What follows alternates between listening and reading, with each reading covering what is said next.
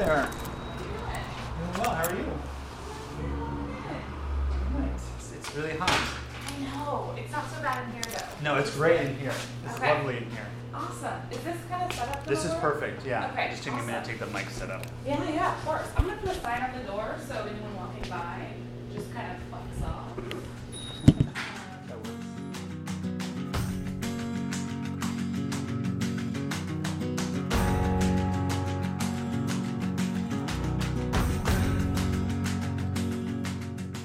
Welcome to the Crown City Podcast. I'm your host, James DePietro. This is a show that explores the people and places that make our neighborhoods our home.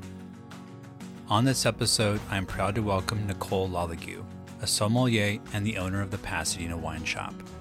Born and raised in California, Nicole doesn't have the traditional background one would expect from a wine expert, but that makes her story all the more special.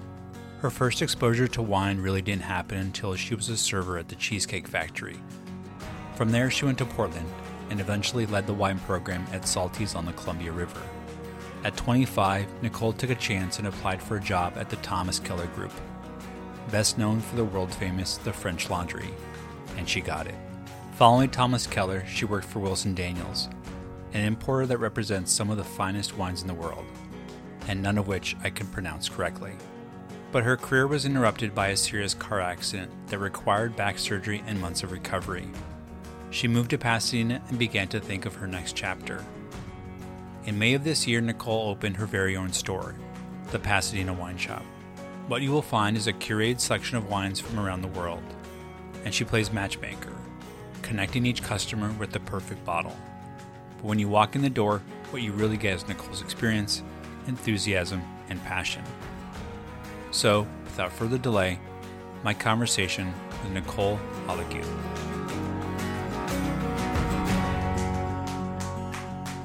Nicole, welcome to the podcast. Thanks for having me, James. Well, thank you for having me at your shop, which is wonderful, and we'll talk a lot about that. So to get us started, can you share a little bit about your background, as I know you're from California, but then you also hold citizenship from France? Yes. So I was born and raised in California. My father is from France, and all of his relatives before him. He moved out here in his 20s to go to UC Berkeley, met my mom in San Francisco, never left. And I actually got my citizenship in my early 20s when I was thinking of living in France full time. So it happened a little later in life, but I'm really proud to be a citizen of both. Definitely proud to be an American. So we're going to talk about this later, but when people think of wine, they have very strong opinions about it. And it's a cornerstone of a lot of people's dinner tables, and in a way, it's an accessible luxury. Growing up in an Italian family, wine was always on the table during big family events. I was raised Catholic, so wine was a part of our religious ceremonies. And I was an altar server, so I dished out the wine, but I probably tasted too much that I wasn't supposed to. But how was wine part of your upbringing? A lot different than yours, and a lot different than what someone might imagine. I didn't drink at all until I was 21. I went to church in junior high and high school, no high school parties, no college parties. I knew nothing about wine. My only knowledge of wine was how to ring it up in a computer at the Cheesecake Factory, where I was a server. And so I was really late to the game compared to a lot of people I know. So you have a really interesting career that's taken you from some of the best restaurants and winemakers in the world to owning your own small business. Who are some of your early mentors that were especially important to you? My journey to wine was a little rocky. I actually barely graduated high school. I didn't go to college. I would sign up for classes and then never show up. So either F's or I's, fail or incomplete. School was never really my thing. So I didn't have any academic mentors. I did have some really great mentors in hospitality and in business in general. A big one for me was a woman named Laura Reeder. She's the general manager of a restaurant in Portland called Salty's on the Columbia.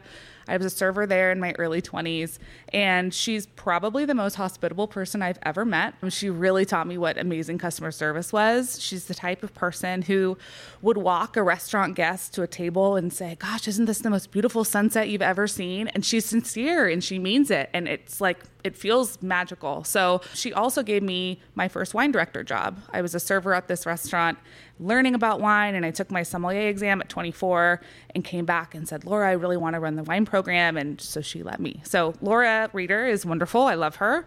Also, two women who I met in my early 20s named Pam and Joyce.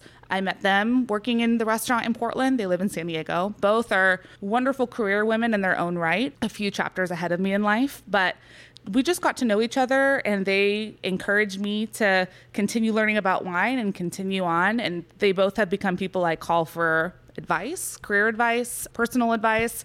And they are total rock stars and have become really generous with their time and with engaging the next generation to be strong and successful. And Pam and Joyce are just two of my favorite people. They're almost like second moms to me at this point in time. They're wonderful. And then another mentor of mine that's really important is my first mentor in wine, which was my boss, Andrew Adelson. He was the wine director at Bouchon in Beverly Hills. And he hired me when I was just a bright-eyed, bushy-tailed girl from Portland who had read about some of the wines on the wine list but had no idea what they tasted like or anything about them. And so he took me in, and that was my job with the Thomas Keller Restaurant Group. And it was definitely biting off way more than I could chew. But over 2 years working for him, he really helped me learn and grow and become confident and show me how to really guide other people through a wonderful wine experience. He's now the wine director at the French Laundry, so he's doing very well for himself. Super proud of him, and working for him for a couple of years was a true honor. So you mentioned your experience working for the Thomas Keller Group, which is famous for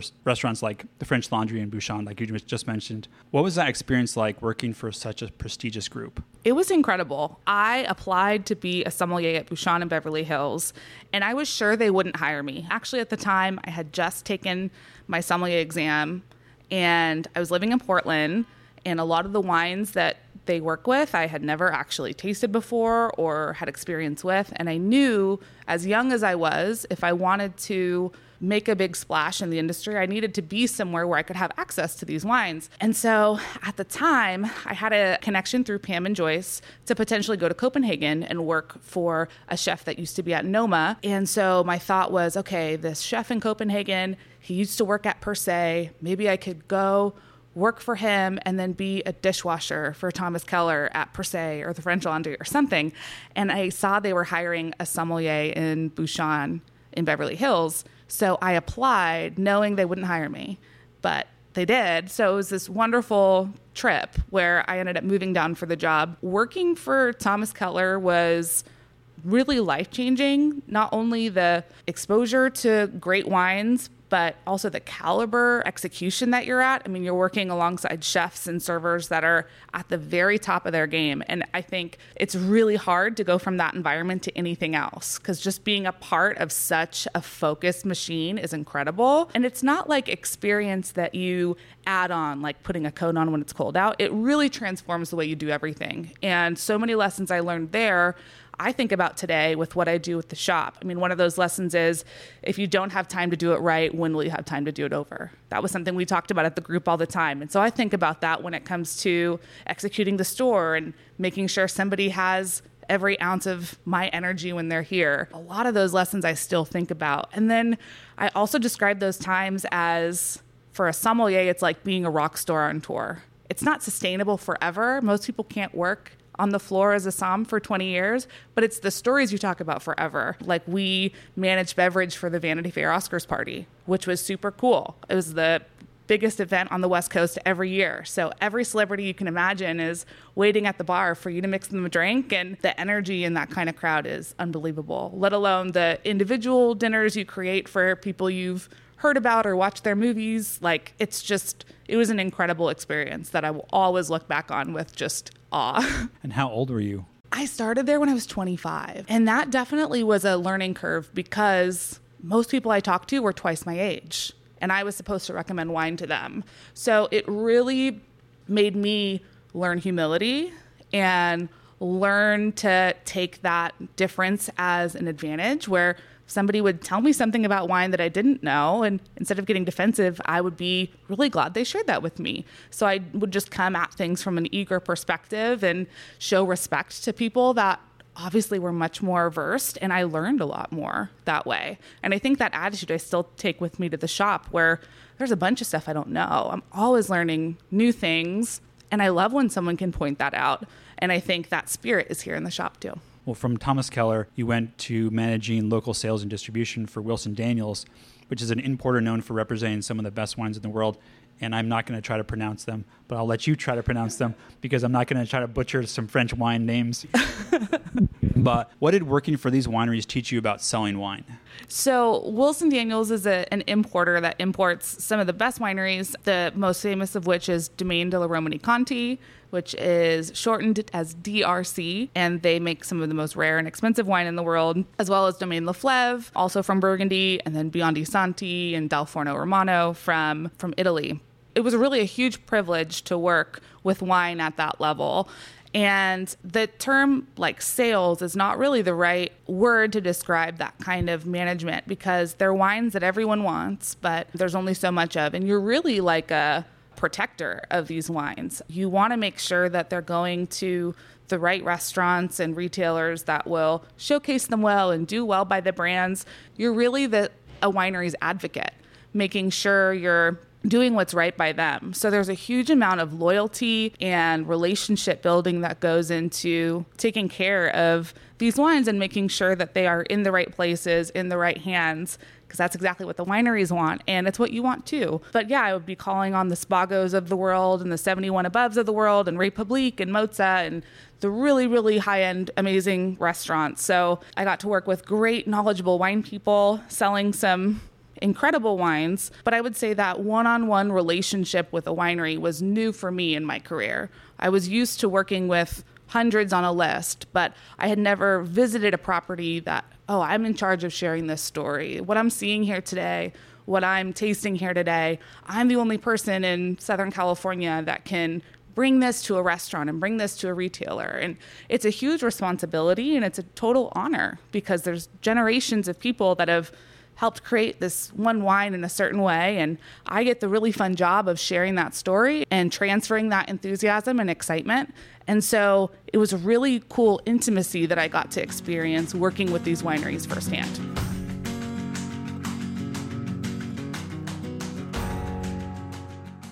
Well, let's transition to talking about Pasadena Wine Shop. In 2019, you were involved in a car accident that changed your life. You went from managing wine accounts to having to focus on your health. And while recovering from your second back surgery, you thought of opening your own wine store. So where did the idea for opening the Pasadena Wine Shop come from? You touched on it. In 2019, I was injured in a car accident, and it was the first time in my life that I was hurt and I didn't feel better shortly after. So I was trying to work, trying to get back to normal, and I just couldn't get back. The job I had with Wilson Daniels, I was driving all around Southern California, sometimes 1,000 miles a week, and it could be really, really tough on my back. But I loved my job, so I was constantly weighing how much could I do, because I loved what I did, against how much pain would it cause, because I just can't handle so much. So I really tried to stick in and stay strong, but I just knew that something had to give. I knew that I couldn't do both anymore. And after my second back surgery, I had recovered for 3 months, which was really boring. I'm sure a lot of people during COVID know what it's like to just be out of Netflix shows to watch and be ready to leave your house. It's very relatable, I think, right now. So I was just ready to do something after my surgery recovery. And so I tried going back to work, and I physically felt great when I was recovering, but I professionally was really unfulfilled, really bored, really stir crazy. And then I went back to work, and I felt the professional part of me come alive. I was so excited to be back with people, talking about wine, really like being in charge of my day again and being a part of society again. But within a couple of days, my back hurt so much, and I just knew I can't do either one of these. I can't lay in bed all day and do nothing because it's so boring. But I also can't get in a car and drive and sit. And so I started brainstorming, what could I do? I reached out to wine retailers I knew about, could I do something online for them? Could I do admin for a wine distributor? I thought of everything I could that would potentially exist, but there weren't any doors opening. And with COVID having hit, there were some commercial real estate spaces open. And I remember in the back of my head thinking, maybe I could open a wine shop, because I could lay down when people weren't there, which feels good on my back. And then when people are there, I could get up and walk around and help them, which also feels good. But I just decided, I could never afford a space. I never even let myself browse.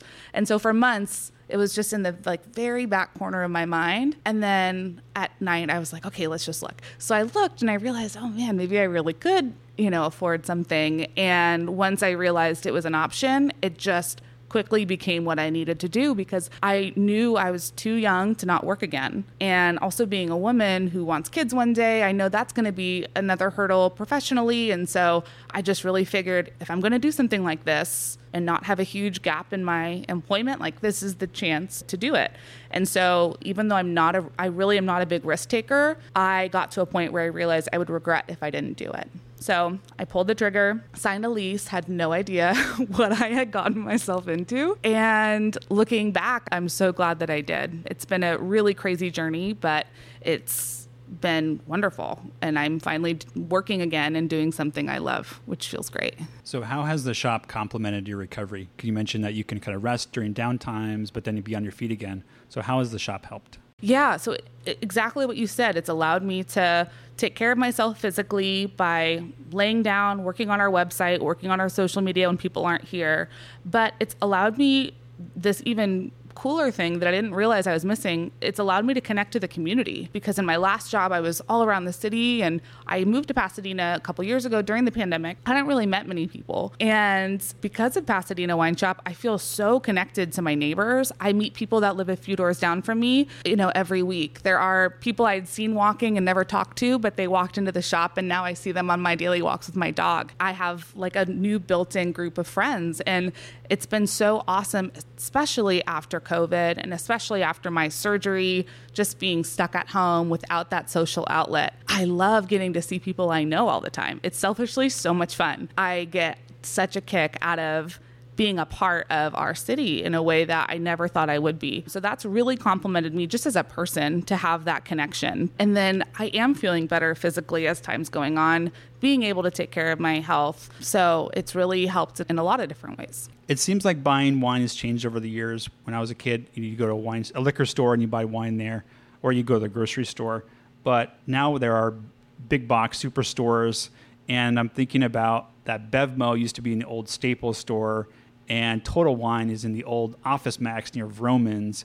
How did you want Pasadena Wine Shop to be different? Ooh, good question. I wanted Pasadena Wine Shop to not be intimidating. That was the first thing I thought of, is I just wanted it to be somewhere where anyone who wants wine feels comfortable and cozy and welcome and warmly invited. And I think while big box stores have so many choices, I think those choices are overwhelming. I personally get overwhelmed in stores like that. If I walk into a Total Wine, I can tell you that I don't know half the things on the shelves. I don't know what they taste like. I can pull out my phone and read what a critic has scored a wine to be or what the winemaker says it tastes like, but I don't know them personally. It really, even for me, is a guess and check method where, okay, there's 20 Chardonnays in my price point from the same exact place. How do I know which one to get? And there's no one there that can help you. So I think places like that, while they have a killer selection, it can become more intimidating to buy a bottle of wine, not less intimidating. So for me with the shop, we're small, we're curated, and half of our wines are under $30 to begin with. So this is a place where I want everyone to be able to find something they like and try something new in a comfortable price point. And I think the way the shop is laid out with so many affordable wines hopefully captures that. But the next part in breaking the intimidation factor is we provide one-on-one customer service to everyone who walks in here. And we ask, what sounds good? What kind of wine sounds good today? And somebody will say, oh, I would love a white wine. I'm like, great. And then I just kind of play Sherlock Holmes. I kind of paint a picture. And whether you're a wine person or not, I think most people can kind of grab onto something. Like if you're a music lover and I say, okay, what kind of music do you want to listen to? Do you want to listen to something that's like funky and upbeat? And like I'm describing Michael Jackson. You maybe have never heard Michael Jackson, but if I say like funky fun, you can kind of groove to it. That paints a picture in your mind, right? Or if I say, do you want to listen to something more like mellow and somber and more contemplative, and I'm talking about Damien Rice, you maybe have never listened to Damien Rice, but you have a picture, right? I do that same thing with wine. If you want white, do you want something that's really crisp and fresh and light, or do you want something that's more rich and aromatic and mouth-filling and juicy? So I try to paint pictures and let people pick what picture sounds good, and then I paint another picture and another picture until we just dwindle down to a bottle. And I also ask, what do you want to pay? There's no wrong answer. We have a bunch of great wines for $10. And I think asking that question allows people to feel comfortable saying, I'd love to spend 15, because if I say 10 and you say 15, you're a high roller, right? So there's a lot of little things we do to intentionally make people feel more comfortable. Because if you feel comfortable, you'll want to come back. And I don't care how much you spend or how many bottles you buy. I just want you to come back. I just want you to like being here, because I like being here. And the more people that like being here, I get to be here more. So that's really how we think of it. It's as simple as that. So since you've opened the shop, what's been the reaction from Pasadena to your selections and to the kind of the service that you provide? What's been kind of the experience? It's been a really positive reaction. I've been surprised. We're still really tucked away here on Green Street. We're not spreading the word in any other way other than just existing and letting people tell people they know. So it's a small growth, but I would say like every week there are more and more people coming back. We had our best day ever last week, and I knew almost everyone who came in. And so it was just so exciting that people want to be back and want to keep coming. I think what's been really surprising is how diverse the wine interests are. I had no idea what to expect when I opened the shop, so I had a little bit of everything from everywhere. But what's been so surprising is I have 20 people come in, and each person can tell me what they'd like, and I won't sell the same bottle of wine twice. There's really that much variety here, but that much variety in wine drinkers. And a lot of people, I've been so impressed, like they kind of know what they like or know what they're looking for. And when I paint one of those pictures, are really quick to be like, oh, that sounds like what I'd like. So I've been really impressed with the diversity and also the like confidence in people saying like, oh yeah, no, I'm kind of looking for something like this. I'm like, I know exactly what you're saying. So it's been really fun. It feels like most people that come here are innately curious, which I think is always really helpful because like I said earlier, there's so many things to discover and new things to try.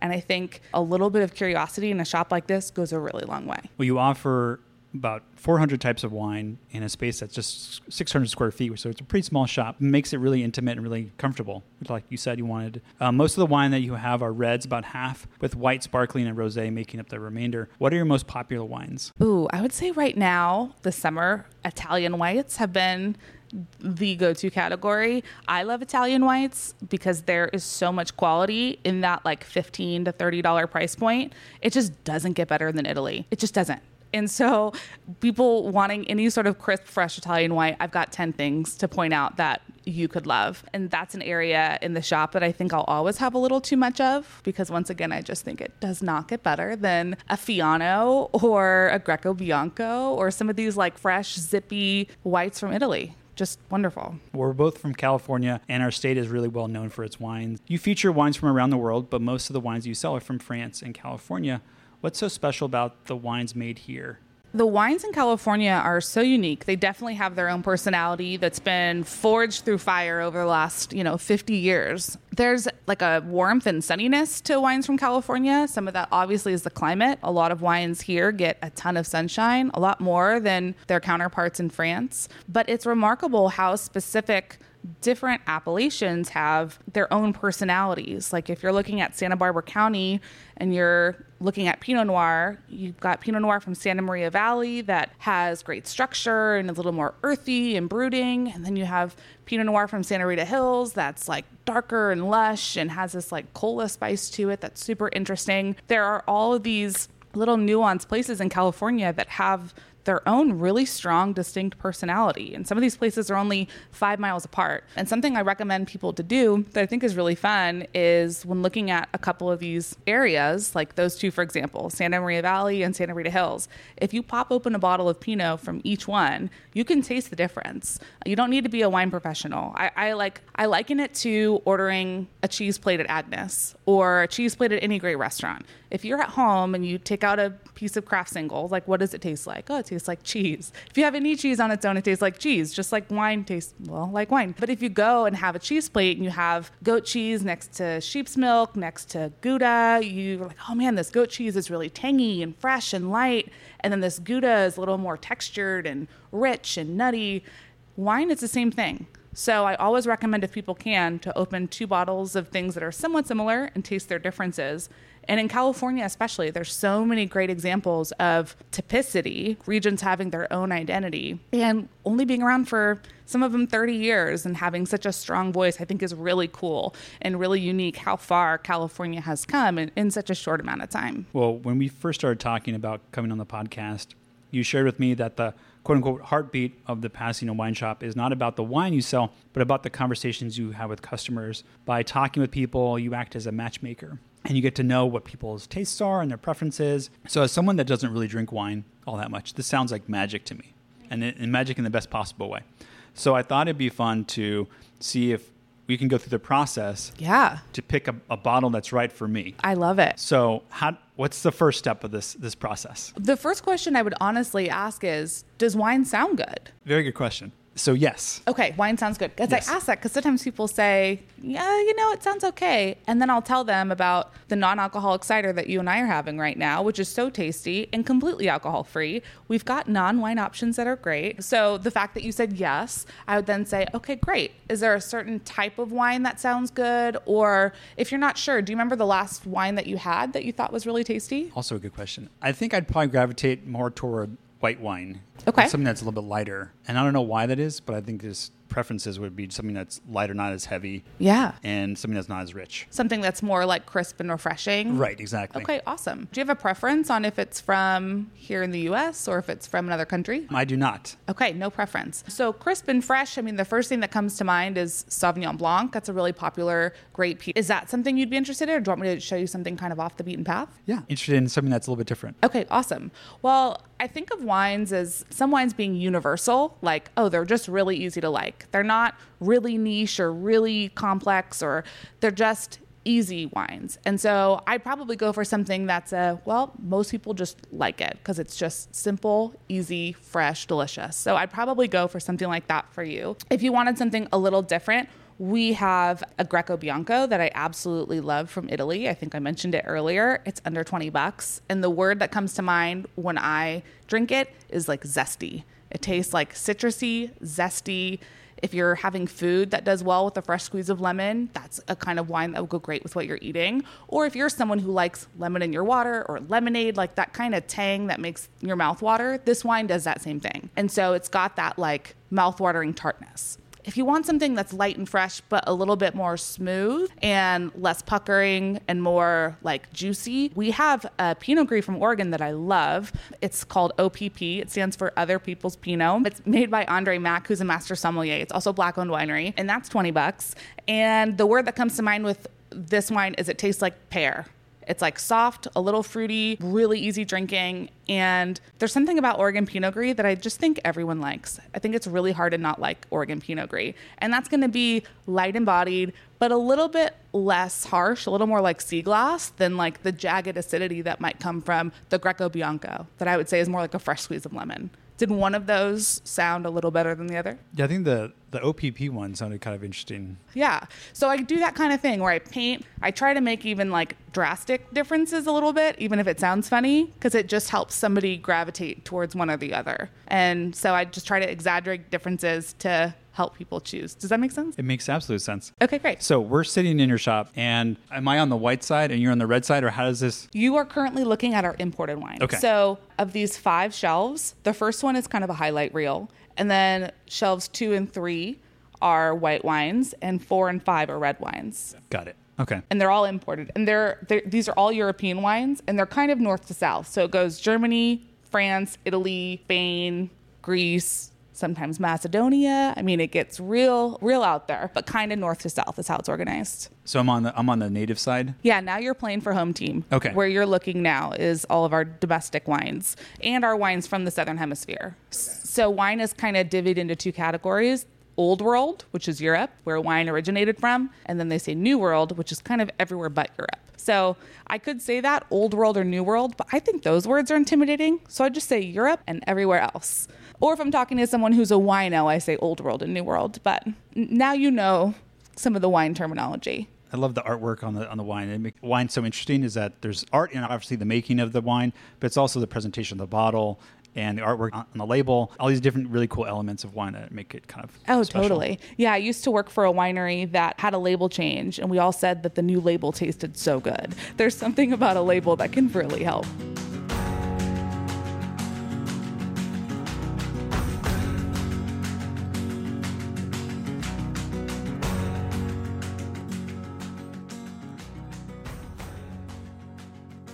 After launching this podcast in October of 2020, I knew I needed a tool to record the show that would be easy for both myself and my guests. I also wanted a tool that had great audio quality. So I'm excited that the podcasting tool I've used since the early days of the show, Zencastr, is a sponsor. Not only does Zencastr provide studio quality sound, but it also features awesome HD video recordings if you want to upload shows to YouTube or someplace else. What I love most about Zencastr is that it records separate audio and video tracks, so the editing process is much more customized. Plus, there's secured cloud backup so you never lose your interviews, post-production is a simple click away, and a transcript is even auto-generated. It's super easy to use, there's nothing to download. My guest just click on a link and we start recording. Go to zencastr.com/pricing and enter promo code TheCrownCityPod to get 30% off your first 3 months with a pro account. You will also get a 14-day free trial. Zencastr is the modern web-based solution for the everyday and professional podcaster, and I'm proud to have them as a sponsor. Now back to the show.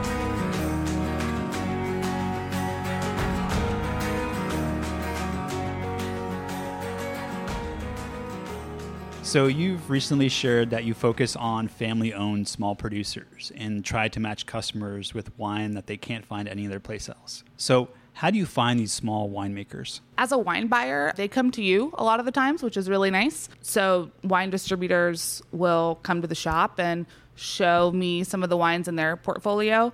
Here in the shop, a lot of the wineries I've worked with before, either at Bouchon or at my restaurant in Portland. Some of them I've sold before. I've worked for the distribution companies, and I'd say about half of the wines in here I have had before opening the shop. I know them, their reputation. I kind of knew before opening I'd want to carry something from them. And then the other half are things I had never had until they were brought to my attention. And those are people coming in and sharing the stories like I used to share back in the day.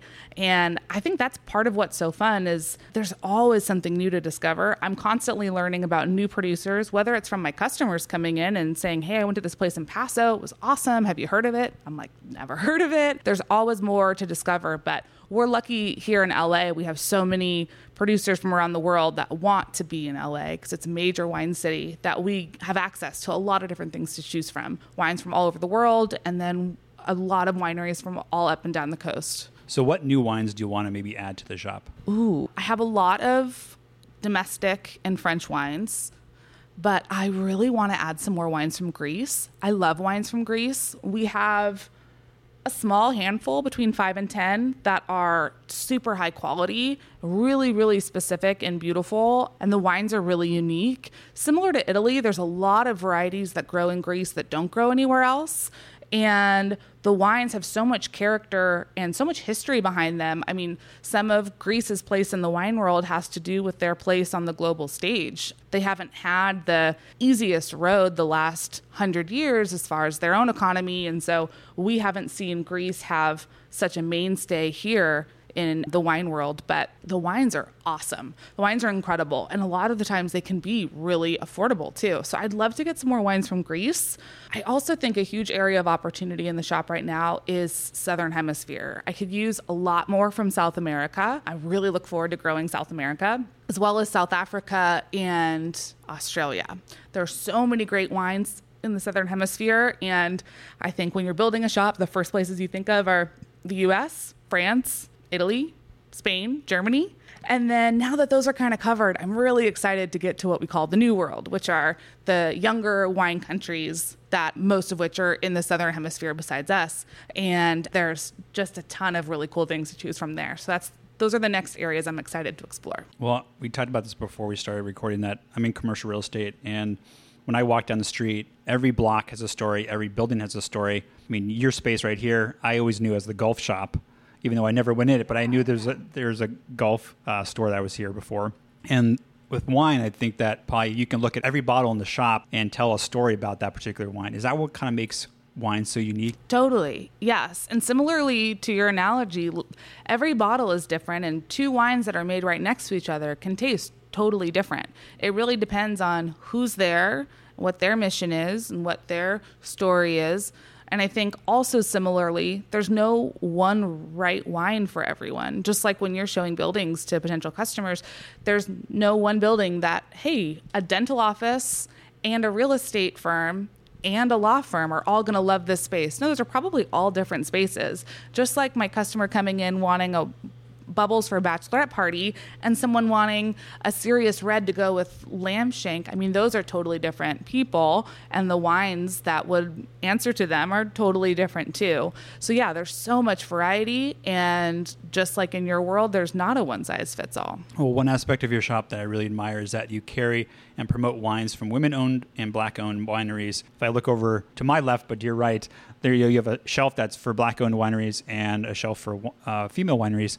Why is it important to sell wines from these type of winemakers? Well, first off, these wines would be here no matter whether or not the sections exist. A lot of the wines in both of those sections I've drunk or served or worked with on some level. They're just killer wines, and they happen to be Black-owned wineries, or they happen to have female winemakers, and it's awesome and really great to highlight that. But they're also just really, really tasty wines in their own right. So we have a section highlighting female winemakers and a section highlighting Black-owned wineries, and then those wines are also just throughout the store. So whether you're intentionally looking for them or not, they just have a great space here in the shop. I think also we have a long way in the wine industry in promoting stories that are different than the cookie cutter white guy in a vineyard. I think we all in the wine industry, no matter our gender or color, have a responsibility to share diversity, celebrate diversity more, encourage it more. I think we're seeing that a lot with women coming to the center stage in wine. I think we have a long way to go with racial diversity and celebrating that more and really helping hone that next generation of people from all different walks of life and all different starting points. And I would love to be a place that celebrates those differences. One of the fun things about doing these episodes is that I get to do research on my guests and their industries. So I got to do a deep dive on the wine industry. And I didn't know this, but that the wine industry is dominated by three big companies, which apparently account for 57% of domestic produced wine sales by volume. And even though we've seen an explosion of producers, there seems like there's a lot of consolidation. What's the state of winemaking today? Because I was doing some research before I came over, and I know that Gallo is the largest producer. And I was looking at their brands, and they have 90 different brands. So you think that you're buying, a small producer and a small winemaker, and you realize you're buying General Electric, or you're buying a conglomerate or something like that. So kind of where are things with winemaking today? That is such a good question, and it's really hard to give a simple answer because, yes, there are big players in the wine industry, and those big players are responsible for some really positive changes. There are some that have really spearheaded sustainability and organic farming practices and sustainable wages, and then there are downsides where a lot of smaller players can't compete, whether that's local growers that can't afford to operate, so they sell, and these large companies buy even more vineyard land. We're seeing that a lot in California and around the world. So there's positives and negatives, and it's really hard to drill down in one aspect without really highlighting the other. So it's a complicated topic for sure. I would say it is, I think, a privilege of the sommelier to share the story of the small winery. We do focus on a lot of family-owned producers here, and I think championing the little guy is what wine shops are really well known for. When you go to the grocery store and when you go to Bevmo, when you go to Total Wine, when you go to some of these larger stores, you're naturally going to be buying larger production wines. And some of that is because I don't know how many locations Albertsons, Vons, Pavilions, Ralph's has, but they have thousands. Let's just pretend that's right. I have no idea. But in order for a wine to even make their radar, they have to be a huge production because they have so many stores to fulfill. They're not going to deal with 100 cases to spread between 1,000 stores. And so naturally, you're going to find much larger production wines there. And I think of large production wines as being like a huge choir of singers, and some of these smaller vineyards to be like a soloist where there's just a distinct voice. And sometimes I think those voices are really, really great. But you're naturally going to find some of these smaller wineries at places like Pasadena Wine Shop or other small wine shops in the area. And what we love about these smaller production wineries is the quality is really high. I don't know if you've ever tried to bake a double batch of cookies or a 10-time batch of cookies, but they don't really turn out the same way a lot of the times. I find that to be true in wine often. There's something about a smaller area or smaller production that the flavors are just more concentrated, more bright, more lively. It's not true all the time, but I think that's a really big highlight of shopping small. Well, you've described the life of being a som. Can I say som? Is that an som is great, yes. Okay. Now I sound sophisticated. So you described the life of being a som as fast and furious. But to really know wine, you have to know about so many different things. So you have to know about agriculture, geology, history, geography, meteorology, because there's so many variables. Do you think that this is what makes knowing about wine so challenging? Yes, I think that's part of it. It's funny. I had someone in here last week from another country who was looking for some wine to bring back to his parents. And I was explaining Santa Barbara. He was surprised that was a wine region. And I ended up pulling up a map and showing this person, well, if you look at Santa Barbara, there's a transverse mountain range, which acts as a wind funnel and pulls cool air from the ocean. And I look at him, I'm like, is this making sense? And the guy tells me, I'm actually getting my doctorate in atmospheric pressure from Caltech or something very similar. And then my next question was what I said right? And I laughed. He said, yeah, it's right. So it's never been more evident than now how many nuances of science exist in wine and how little I know comparatively. I do think that's part of what's so challenging about wine is there's a lot of complexity and there's only so much that someone like myself can know. I know nothing about what it's like to be a wine grower. I know nothing about being the person to make wine. I can tell you about those things academically, but yeah, I think it's hard to wrap your arms around this kind of thing. And that's why it takes all these different little people like me who can kind of cover one aspect because there's so many other things to focus on. I think the most challenging part of being a som, and especially me at this wine shop, is there are so many great wines to choose from. And our shop is small. You're in here. We're 600 square feet. We have 400 wines on the shelves. There's not much more room. And tomorrow I could have 200 producers bring me great wines at great prices, but there's just not enough space. I think the hardest part about being a wine buyer is there really is such great quality out there, and there's only so many spaces. It's a really competitive industry because it's awesome and it's fun and people love wine. So people love making wine. But I would say the hardest thing is having to turn down great bottles simply because there's so many to choose from. It's really tough. So in addition to running the shop, you also create custom orders for events and like weddings and things like that. From the outside, this seems like a totally different order because you're talking about having a conversation with somebody, finding the right bottle for them, to going to trying to cater a party and tailoring it to a group of people that you don't know, people you haven't talked to. So talk to me a little bit about that. Yeah, so we do specialized wine dinners, wine region focused tastings.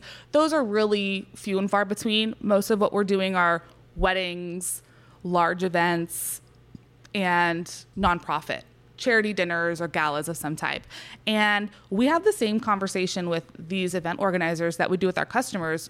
We try to take all the stress off quickly. The first thing I'll tell a bride or a groom or anyone organizing a wedding is what you're pouring is not as important as you think it is. You don't need to have really expensive wine. I work in wine. I can't tell you what wines I've had at weddings. I have no idea because it doesn't really matter. And so I constantly try to take the pressure off of if you think you need to spend X amount per bottle, you probably don't. Or if you really want to start with something super nice, do it. Have a case of really great champagne for a toast. And then switch to Prosecco Superiore. That's a third of the cost because no one's going to remember. So I have so much fun with events because I see the pressure being so much higher than the everyday consumer, and I get to watch me just like burst that bubble and I see the relief. That's really what we try to do. And whether it's making a bride's life easier or somebody running a nonprofit who has all these pieces they're trying to juggle, just telling them, hey, it's not that bad. We'll make it easy.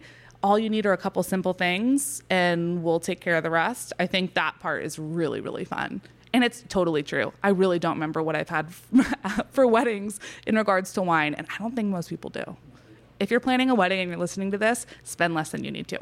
Or call me. I'll tell you what to do. So as we kind of wind down our conversation, this is a question that I ask a lot of small business owners, which is, do we do enough as a city to support and encourage people, especially women, to start and grow their own businesses here? And if not, what do you think should be done? That's also a really hard question. To be fair, I never looked into females opening a business in Pasadena. So I don't even know what resources are out there. So I will say that regardless of who you are, it's really hard to open a business of any kind. It's really hard to open an establishment selling alcohol in California. And that's just part of it, whether it was in Pasadena, Los Angeles, anywhere. And I was the person who went to City Hall. I'm completely self-funded. A lot of people opening a restaurant or a liquor store have people in charge of permits for them, lawyers that are designating city lines. I just showed up to City Hall on a regular basis and I asked a lot of questions. I will say I found the people I spoke with at the city to be really helpful in the health department, in zoning. At ABC, I actually found all the people I talked to be helpful. One thing I would recommend to anyone trying to start a business like this or with some of those regulating forces is it's not their job to get creative for you. It's your job to get creative for yourself. So I remember having a list of requirements and some of those felt impossible. So I would say to the health department or to ABC, hey, I don't have a Ferrari, but what if I had a Mercedes-Benz? What if, I would kind of say, I know we've got this sky high thing, but what are other options? And I found the city to be really helpful as I was navigating some of these things. It didn't make it easier to jump through the hurdles. I think at the end of the day, it's going to be tough no matter who you are. And I think it's going to take a lot of work. But I think if you remember that the people you're dealing with are people and that you have the same goal in mind, which I want to be a safe place that's well zoned for this neighborhood, and I want to sell alcohol safely and responsibly. I think if you keep that in mind and you remind whoever you're talking to of that, I think it's a lot easier than thinking of it as fighting the system. Because I really did find the people in those departments to be very helpful. No, that's good to hear. So you've said that working in wine has been your dream job. And now with the shop, when you think about the next 5 years, 10 years and beyond, what do you envision for the Pasadena Wine Shop? It's so funny to think of that question because a year ago I hadn't even signed a lease on this building. So the thought of 5 years from now is amazing. I love thinking about that. I think no matter what happens over the next 5 years, I want to continue to be a place that's welcoming and unintimidating with a variety of wines in everyday price points. I think that will always be super important to what we do and what will continue to set us apart from our competitors. What I am really looking forward to in the next year or so is building up a team of people. Right now, it's mostly myself at the shop, which is so much fun, but that's only sustainable for so long if we want to keep growing and reaching more. So I'm really looking forward to finding that next generation of wine lovers who are wanting to be wine professionals. I've been so lucky to learn from so many wonderful people in this industry, and I would love to start equipping other people with that knowledge and that hospitality to have some of those conversations like what you and I had today. That sounds really exciting to me. It's showing other people their own path in this industry through the shop and giving them fortitude and autonomy to create their own SOM world, whatever that looks like. This is off script, but I was thinking about the first time I bought wine, and I was just 21, and I had a teacher that got engaged. And I had no idea what I was doing. I didn't drink in college, similar to you, or in high school, so I didn't really know anything about wines. And so I went to a grocery store, and I remember just walking up to somebody that was buying wine for himself. I'm like, can you help me? And he was so nice to talk to. If you don't know and you don't have the experience, you need someone to guide you. And I think that that's what you get from your shop, which I think is really wonderful. I have that with my mechanic. And this is an analogy I use for people. I have a mechanic that's awesome. And when the brakes are squealing on my car, he doesn't just tell me, hey, you need new brakes. He calls me over while my car's lifted. He says, here, come here, check this out. Do you see that disc where that is? So that is what's causing that sound, because when that piece hits that piece, and he shows me. And I don't know anything about cars. It's a similar thing, right? Where everyone's kind of intimidated, but a mechanic who can show you and teach you something, I want to be that for wine. That's a great analogy. So before I ask the last question, I wanted to ask you what we're drinking currently and how this kind of came to be in your store. Yeah, so right now we are drinking a non-alcoholic sparkling apple juice from a cidery in Normandy. The producer is Eric Bordelais. He makes cider from pears and apples, and this is just sparkling juice. So this is his non-alcoholic version. I thought it'd be fun for us to just drink something tasty. I call it like the Rolls Royce of Martinelli's. I think it's like $15 or something here at the shop. It's not a crazy price point. I specifically have it for pregnant moms or for high school graduations, just something special to taste if you are not someone who likes or can have alcohol. And I think it's just a little bit more complex than Martinelli's. I don't know what you would say. To me, it's like a little yeasty. It tastes like a little bready, and it's sweet and easy drinking, and it's under cork, just like a bottle of champagne. But yeah, it's just a high quality, yummy, bubbly apple juice. That's great.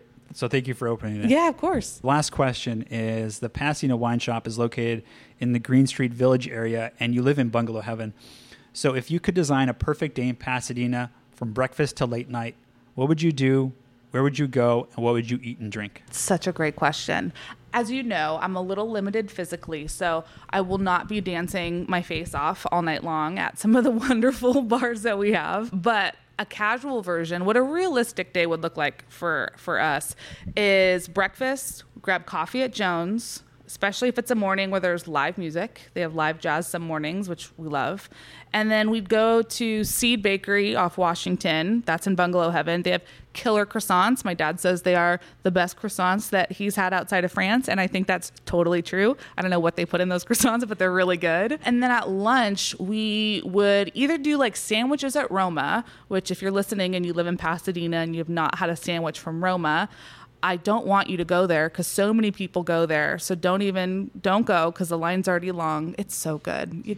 It's so good. You want to hear something? I've never gone to Roma. Really? It's ridiculous. My gosh. Being Italian, I've never gone to the store or to Roma. Really? I don't know why. You should go. You should go. I know I should. We get their frozen. They have frozen gnocchi that we pop in boiling water for a couple minutes, and it is like pillows of just goodness. Sounds wonderful. They have a sandwich. It's just the sandwich that they make. And I won't go into too many details because I can just feel the line growing longer. But Roma has gotten a lot of much deserved press for their sandwiches. It's the best place for charcuterie in town. If we want some sliced meats, that's where I got charcuterie for our little grand opening for the shop when we opened. Love Roma. They're also near Bungalow Heaven area. We also are a big fan of True Food restaurants on Colorado. I know they're a chain. They're not, a one and done, but they're dog friendly and the servers there are super nice. So that would be another lunch option for us. The Tuna Tower with like a little spicy aioli is so good. And then we have this tradition we do, especially in the summer, where the shop closes at 7 and we do like a sunset happy hour is what my boyfriend and I call it. So we like to close up here and then get to the nearest parking garage or high place where we can look out. And one of our new favorite things to do is go to Agnes, go to the cheese counter, get a few pieces of cheese, which the minimum is a quarter pound, which is like way more than anyone needs, but we get like 3 or 4 different cheeses. And they have this sourdough bread that they do by the loaf or half loaf. And I don't know what they put in it, but it's so, so good. So we go to the cheese counter and we just get stuff for a little picnic. And then we basically overdose on cheese, which I asked my British friend Chloe, who works at the shop. She's a Som as well. I was like, Chloe, is there like, I don't know, have you ever had that happen? She's like, oh yeah, we have a word for that in England. It's called cheesy dreams. I'm like, oh, we totally had cheesy dreams after that. So we've been hitting the cheese from Agnes super hard. Cornerstone cow's cheese from Vermont, we're having like constant dreams about. So that's what we would do for like a little happy hour, pre-dinner, pre-game. And then dinner at U Street Pizza. I think U Street Pizza, the pizza place that Union opened up, is just so stupid good. We love, love, love their pizza. And then 21 Choices. Frozen yogurt at the end of the night. I actually am newer to the 21 Choices game. I went for the first time a few months ago, and similarly to how you'll feel once you go to Roma, I went and I'm like, how have I never been here before? And I will brave that line no matter how long it is. It is so good. I have some in the freezer because I only let myself eat half of it. So I still have some leftovers from a couple days ago. So yeah, that's my like casual eating through Pasadena for a day. Thank you very much for being such a great part of Pasadena, for opening such a wonderful shop here on Green Street, and for sharing your love of wine with everyone, and for coming on the podcast. I greatly appreciate it. Oh, thanks, James, for having me. It was so much fun. Come back anytime. My many thanks to Nicole for coming on the show. When I was saying goodbye and Nicole was unlocking the doors, there was a repeat customer waiting. Having enjoyed the experience in the wine so much, she came back for another recommendation. I'm glad you came back. Let's just go see them. Of course. I'm not going anywhere else from now. Oh, that's wonderful, because I have nowhere else to go. As I left, they were already on a first-name basis and seemed to be on their way to becoming fast friends. And I think this is what makes Pasadena Wine Shop so special. Anyone can sell you a bottle of wine, but it's that connection Nicole has with her customers that makes the Pasadena Wine Shop so delicious. For more information and to support the Pasadena Wine Shop, please visit PasadenaWineShop.com. There you can buy a bottle or 5, and they even offer free local delivery to Pasadena, Altadena, South Pasadena, and San Marino. The Pasadena Wine Shop is located at 1055 East Green Street, and they're open from Tuesday to Sunday. Nicole mentioned several important people that have helped and inspired her during her life. One of these people was her friend Pam, who she described as one of her second moms. Last week, Pam passed away, and so in loving memory, we'd like to dedicate this episode to her. There are so many people that keep the show going. First, I wanted to thank my Patreon sponsors, Jess and Albert. I really appreciate your continued support. Second, to my family for all your love to keep this project alive. And finally, to all that listen, from the bottom of my heart, thank you.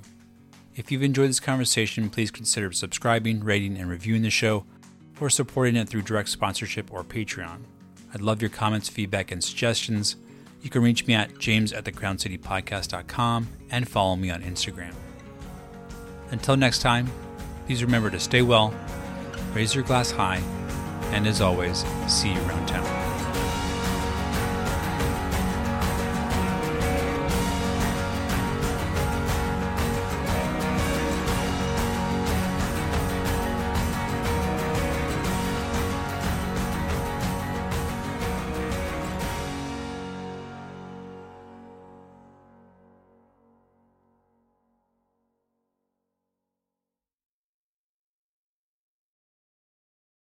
So to me, that's not really as my voice dies. So as a non-white, it's nah. I need an alcohol. You need some cider. There's no alcohol in that. It's completely. I know, but I'm gonna say it. Maybe I need some. Oh, yeah, maybe. Yeah. No, I'm going. Okay. It's probably not a good idea to start drinking at 1:00.